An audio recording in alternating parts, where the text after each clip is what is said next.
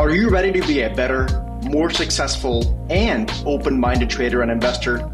I'm Serge Berger, head trader and investment strategist at thesteadytrader.com, and I want to help you get there. Whether you've been investing for years or are just getting your feet wet, this podcast will help you cut through the noise and get dialed in on the big picture. We will utilize research, guest interviews, and real-time analysis of the market. We're at a critical juncture in the market where knowledge really will mean power. Are investors too aggressively invested in the stock market is what we are going to discuss today. Hey everybody, Serge Berger here. I'm your host of the Steady Wealth Podcast. Excited to be here. It's still summer. It's getting hotter and hotter out still. And what we're also noticing is that the complacency among stock market investors seems to be skyrocketing as well, or at least steadily inclining still from where we were about a year ago. So what I'd like to talk about today is something that I've been thinking about and tracking for years, but what sparked the actual topic today was an article in the Wall Street Journal from last week, and I forgot what it was called. It was something about like stock market, investors, retirees specifically being too much allocated to stocks. And so what I thought we would uncover here today is I think everyone's aware of the potential reward of the stock market allocations. I think a lot of people are forgetting what are the risks. And so what I'd like to do here today is talk about the potential risks. Now, I'm not talking about risks in terms of what's the risk of a stock, but the way people are allocated to stocks. So in no particular order, let's start off with one statistic. So if you look at the past, I'm going to say from 2009 up until about 2021, we had a very rampant bull market. In fact, it was about 15% per year on average. It's an average number for the 12-year period, again, from roughly 09 to let's call it late 2021, is what the S&P 500 returned on an annualized basis. It's an average number. That means there were some years that were certainly less, some years a lot more, but on average 15%. And on average, if you look back more like a 90 or at this point almost 100-year look back, the S&P tends to return closer to, I'm going to call it 7 or 8% per year. That's a bit more normal. So we've had a way above the mean kind of return for the past 10 years, which is but one of the reasons why we're starting to see among retirees in particular, and obviously the retirees right now are baby boomers, or many of them are, but this actually starts at age 50. And maybe even younger. Now, obviously, younger investors tend to have a higher quota of equities because they have a longer time until they retire so they can stomach more volatility. And that's exactly what I'm trying to get at.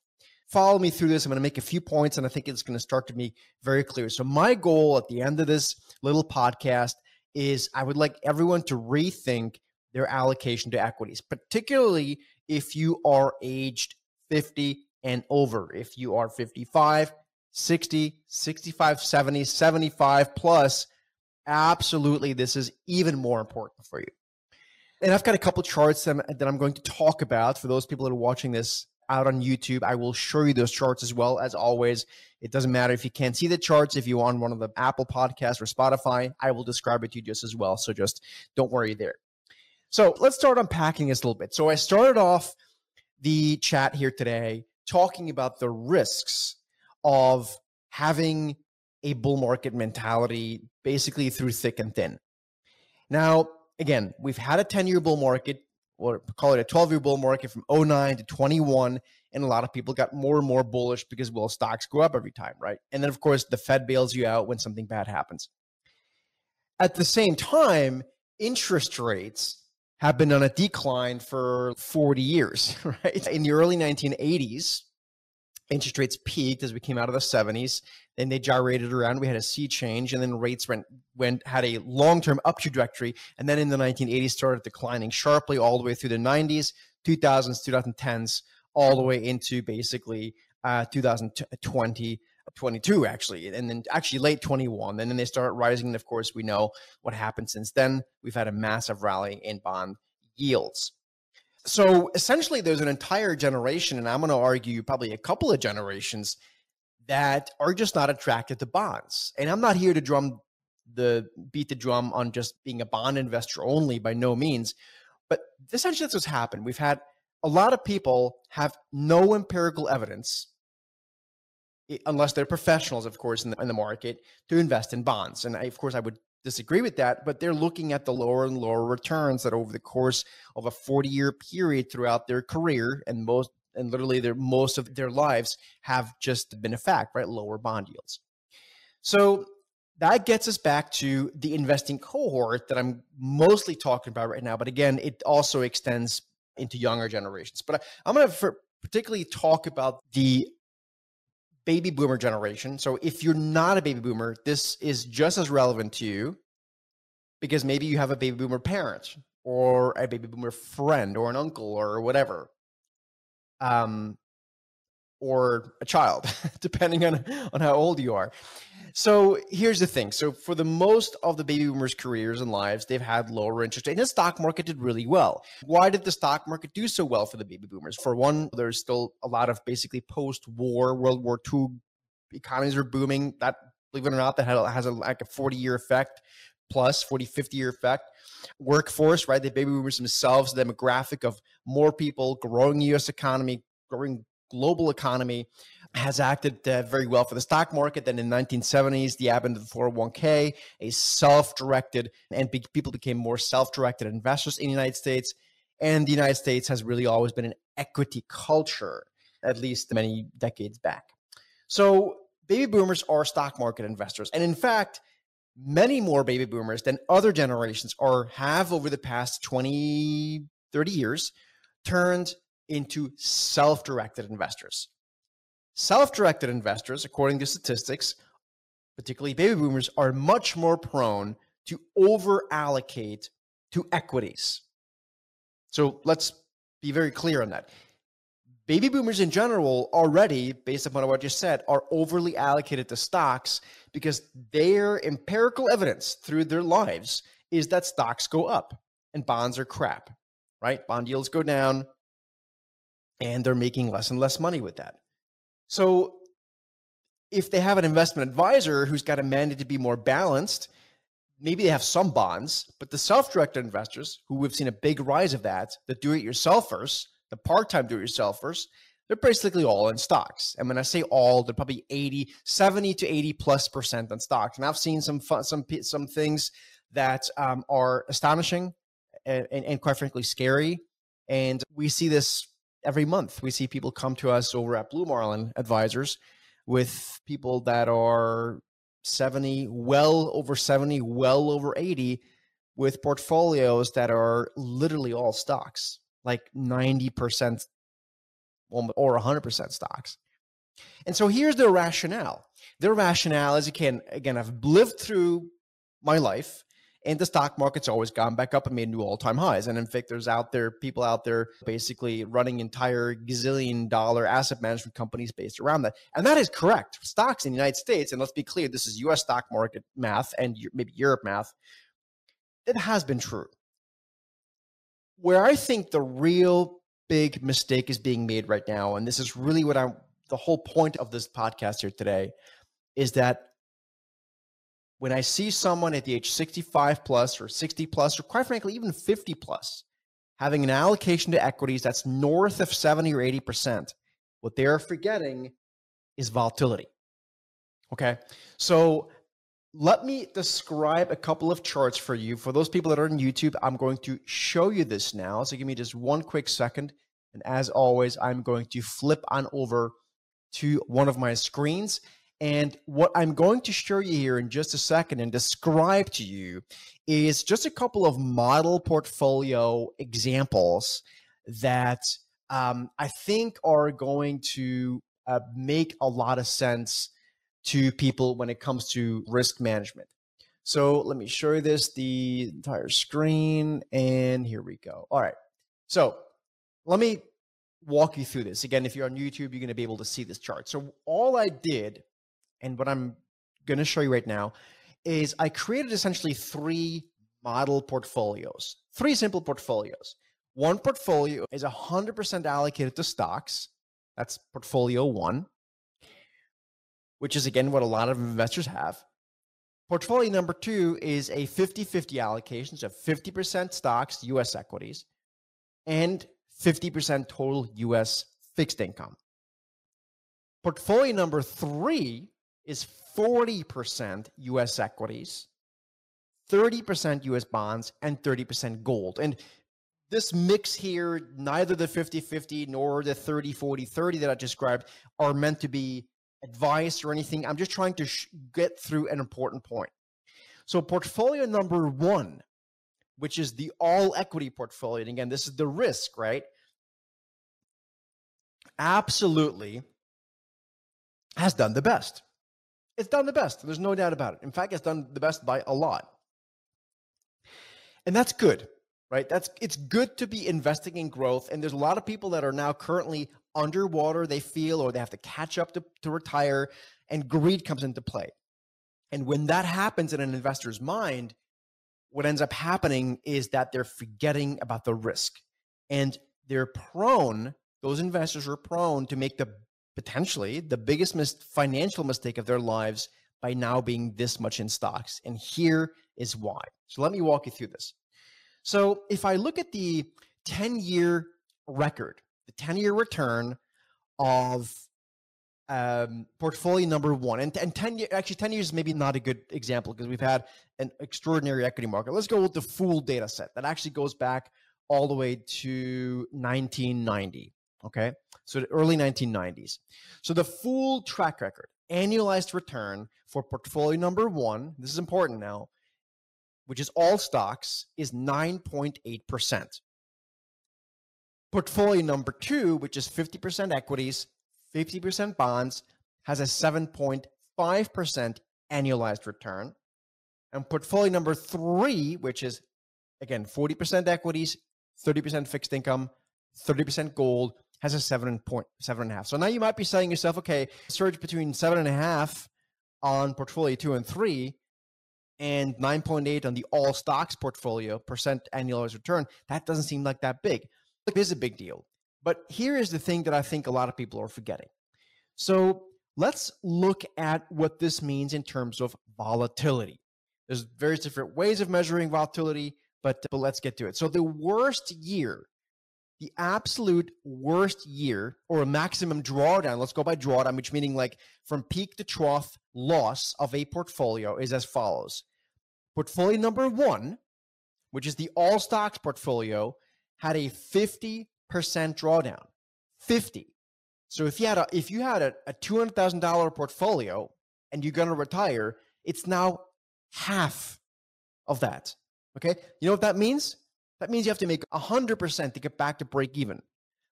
Now, if you're 30 years old or 40 or 50, that's not so bad. But what if you're 65? And it can take, by the way, 10 years, and I'll show you this, for this to actually happen. And this is where I think people are potentially, and I think a lot of baby boomers are potentially making the absolute worst mistake of their lives financially.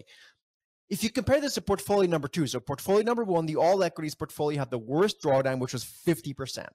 Okay, so half, just completely decapitated. Portfolio number 2, which is balanced between 50% equities and 50% bonds, the worst was 25%. That's not fun either, but 25% down is a lot better than being 50% down. Okay, and then portfolio number 3, which has 30% equities and the rest divided up into stocks and bonds, had the absolute worst drawdown being 19%. Okay, I can give you the numbers here also on within the year. It's less, of course. Like the worst drawdown for portfolio number 3 was 12% for a calendar year, 16% for portfolio number 2, and 37% for the all stocks portfolio. And again, there's very different ways of measuring this. For those of you that are a bit more quantitatively oriented, the standard deviation is about 15% for the all stocks portfolio, and I'm going to call it half for the other 2 portfolios, which of course is really good. So what does this get us to? This gets us to a extremely dangerous situation that I think a lot of baby boomers are in. And here is why. Let me just be a bit more visual and optically bringing out a bit of the awareness here. So here's the thing. As I said before, if you're 50 years old and you have a portfolio that draws down 50%, because it's in all stocks, you have to make back 100%. You're 50, so maybe in 10 years, which is a long time, but nonetheless, maybe it's back to that full break-even point. That's 10 years later. So you've had, if that happens, basically a lost decade. For those people that are on YouTube, I'll show you another chart here. And I'm going to talk about it, so you're not going to lose anything if you're not watching this on YouTube. But there have been periods in time when the stock market did nothing but go sideways. For example, from the year 2000 to the year 2013, the S&P 500 had what's called a 12-year secular bear market. What does that mean? It did zero, zilch, nada, nothing for 12 years, right? Now, if you are 30, 40 years old, maybe 50, if your portfolio does nothing for you because you're in all stocks, right? And thus you're basically exposed 100% to a secular bear market, it's not the end of the world. It's not good. It's not fun because you're definitely going to fall behind your peers who are more diversified, who are making income in their portfolio, but it's not the end of the world. However, what if you're 65? What if you're 70? What if you're 75? What if you're 80 plus and you enter a lost decade? Oh, forget a lost decade. What about a lost 5 years? Which, by the way, is very normal. That's not abnormal, right? If the stock market doesn't go higher every year, almost every quarter, the average investor, and again, this is mostly focusing on baby boomers right now, that is in retirement or going into retirement, if they have a 5-year sideways market, it is for most people basically unsustainable. That's sideways. What if they have a drawdown? What if the S&P drops over a multi-year period? What if? I'm not saying it will, but what if? And there's very little forgiveness, by the way, in retirement. So the portfolio, there's a reason why financial professionals make sure, if they follow sort of standard deviation models, that more fixed income is being allocated. And I understand the hesitancy to fixed income. I'm not talking about buying high yield bonds, right? And at some point, by the way, we'll have a problem probably buying U.S. government debt. But for the time being, I still think we're probably going to be okay for that for the time being. Not to scare you too much, but it's about the volatility. So I would like everyone that's listening here right now, particularly if you fall into the baby boomer, give or take 5 or plus minus maybe almost even 10 years cohort, think about the risk of your portfolio if the portfolio drops 30, 40% and it remains down there for a period of time, like a number of years. How is that going to affect your standard of living? What does that mean for you, your dependents, maybe your husband, your wife, your children, your grandchildren, anything, right? What I'm trying to do in this podcast is I'm not trying to scare you in this episode, but I'm trying to make you think. And the Wall Street Journal article to me was the last straw to say, you know what, I need to talk about this publicly. And if it wasn't the Wall Street Journal article, I would have gotten to it anyway, because again, we talk to people every month that come to us and they have portfolios that are insanely correlated to essentially all stocks, and even worse, to basically just the S&P 500, which yes, the S&P does go higher, but it doesn't go higher every day and every year. So this is a really important point, and I hope it's resonating with those people that are willing to listen and think about risk and not only about reward.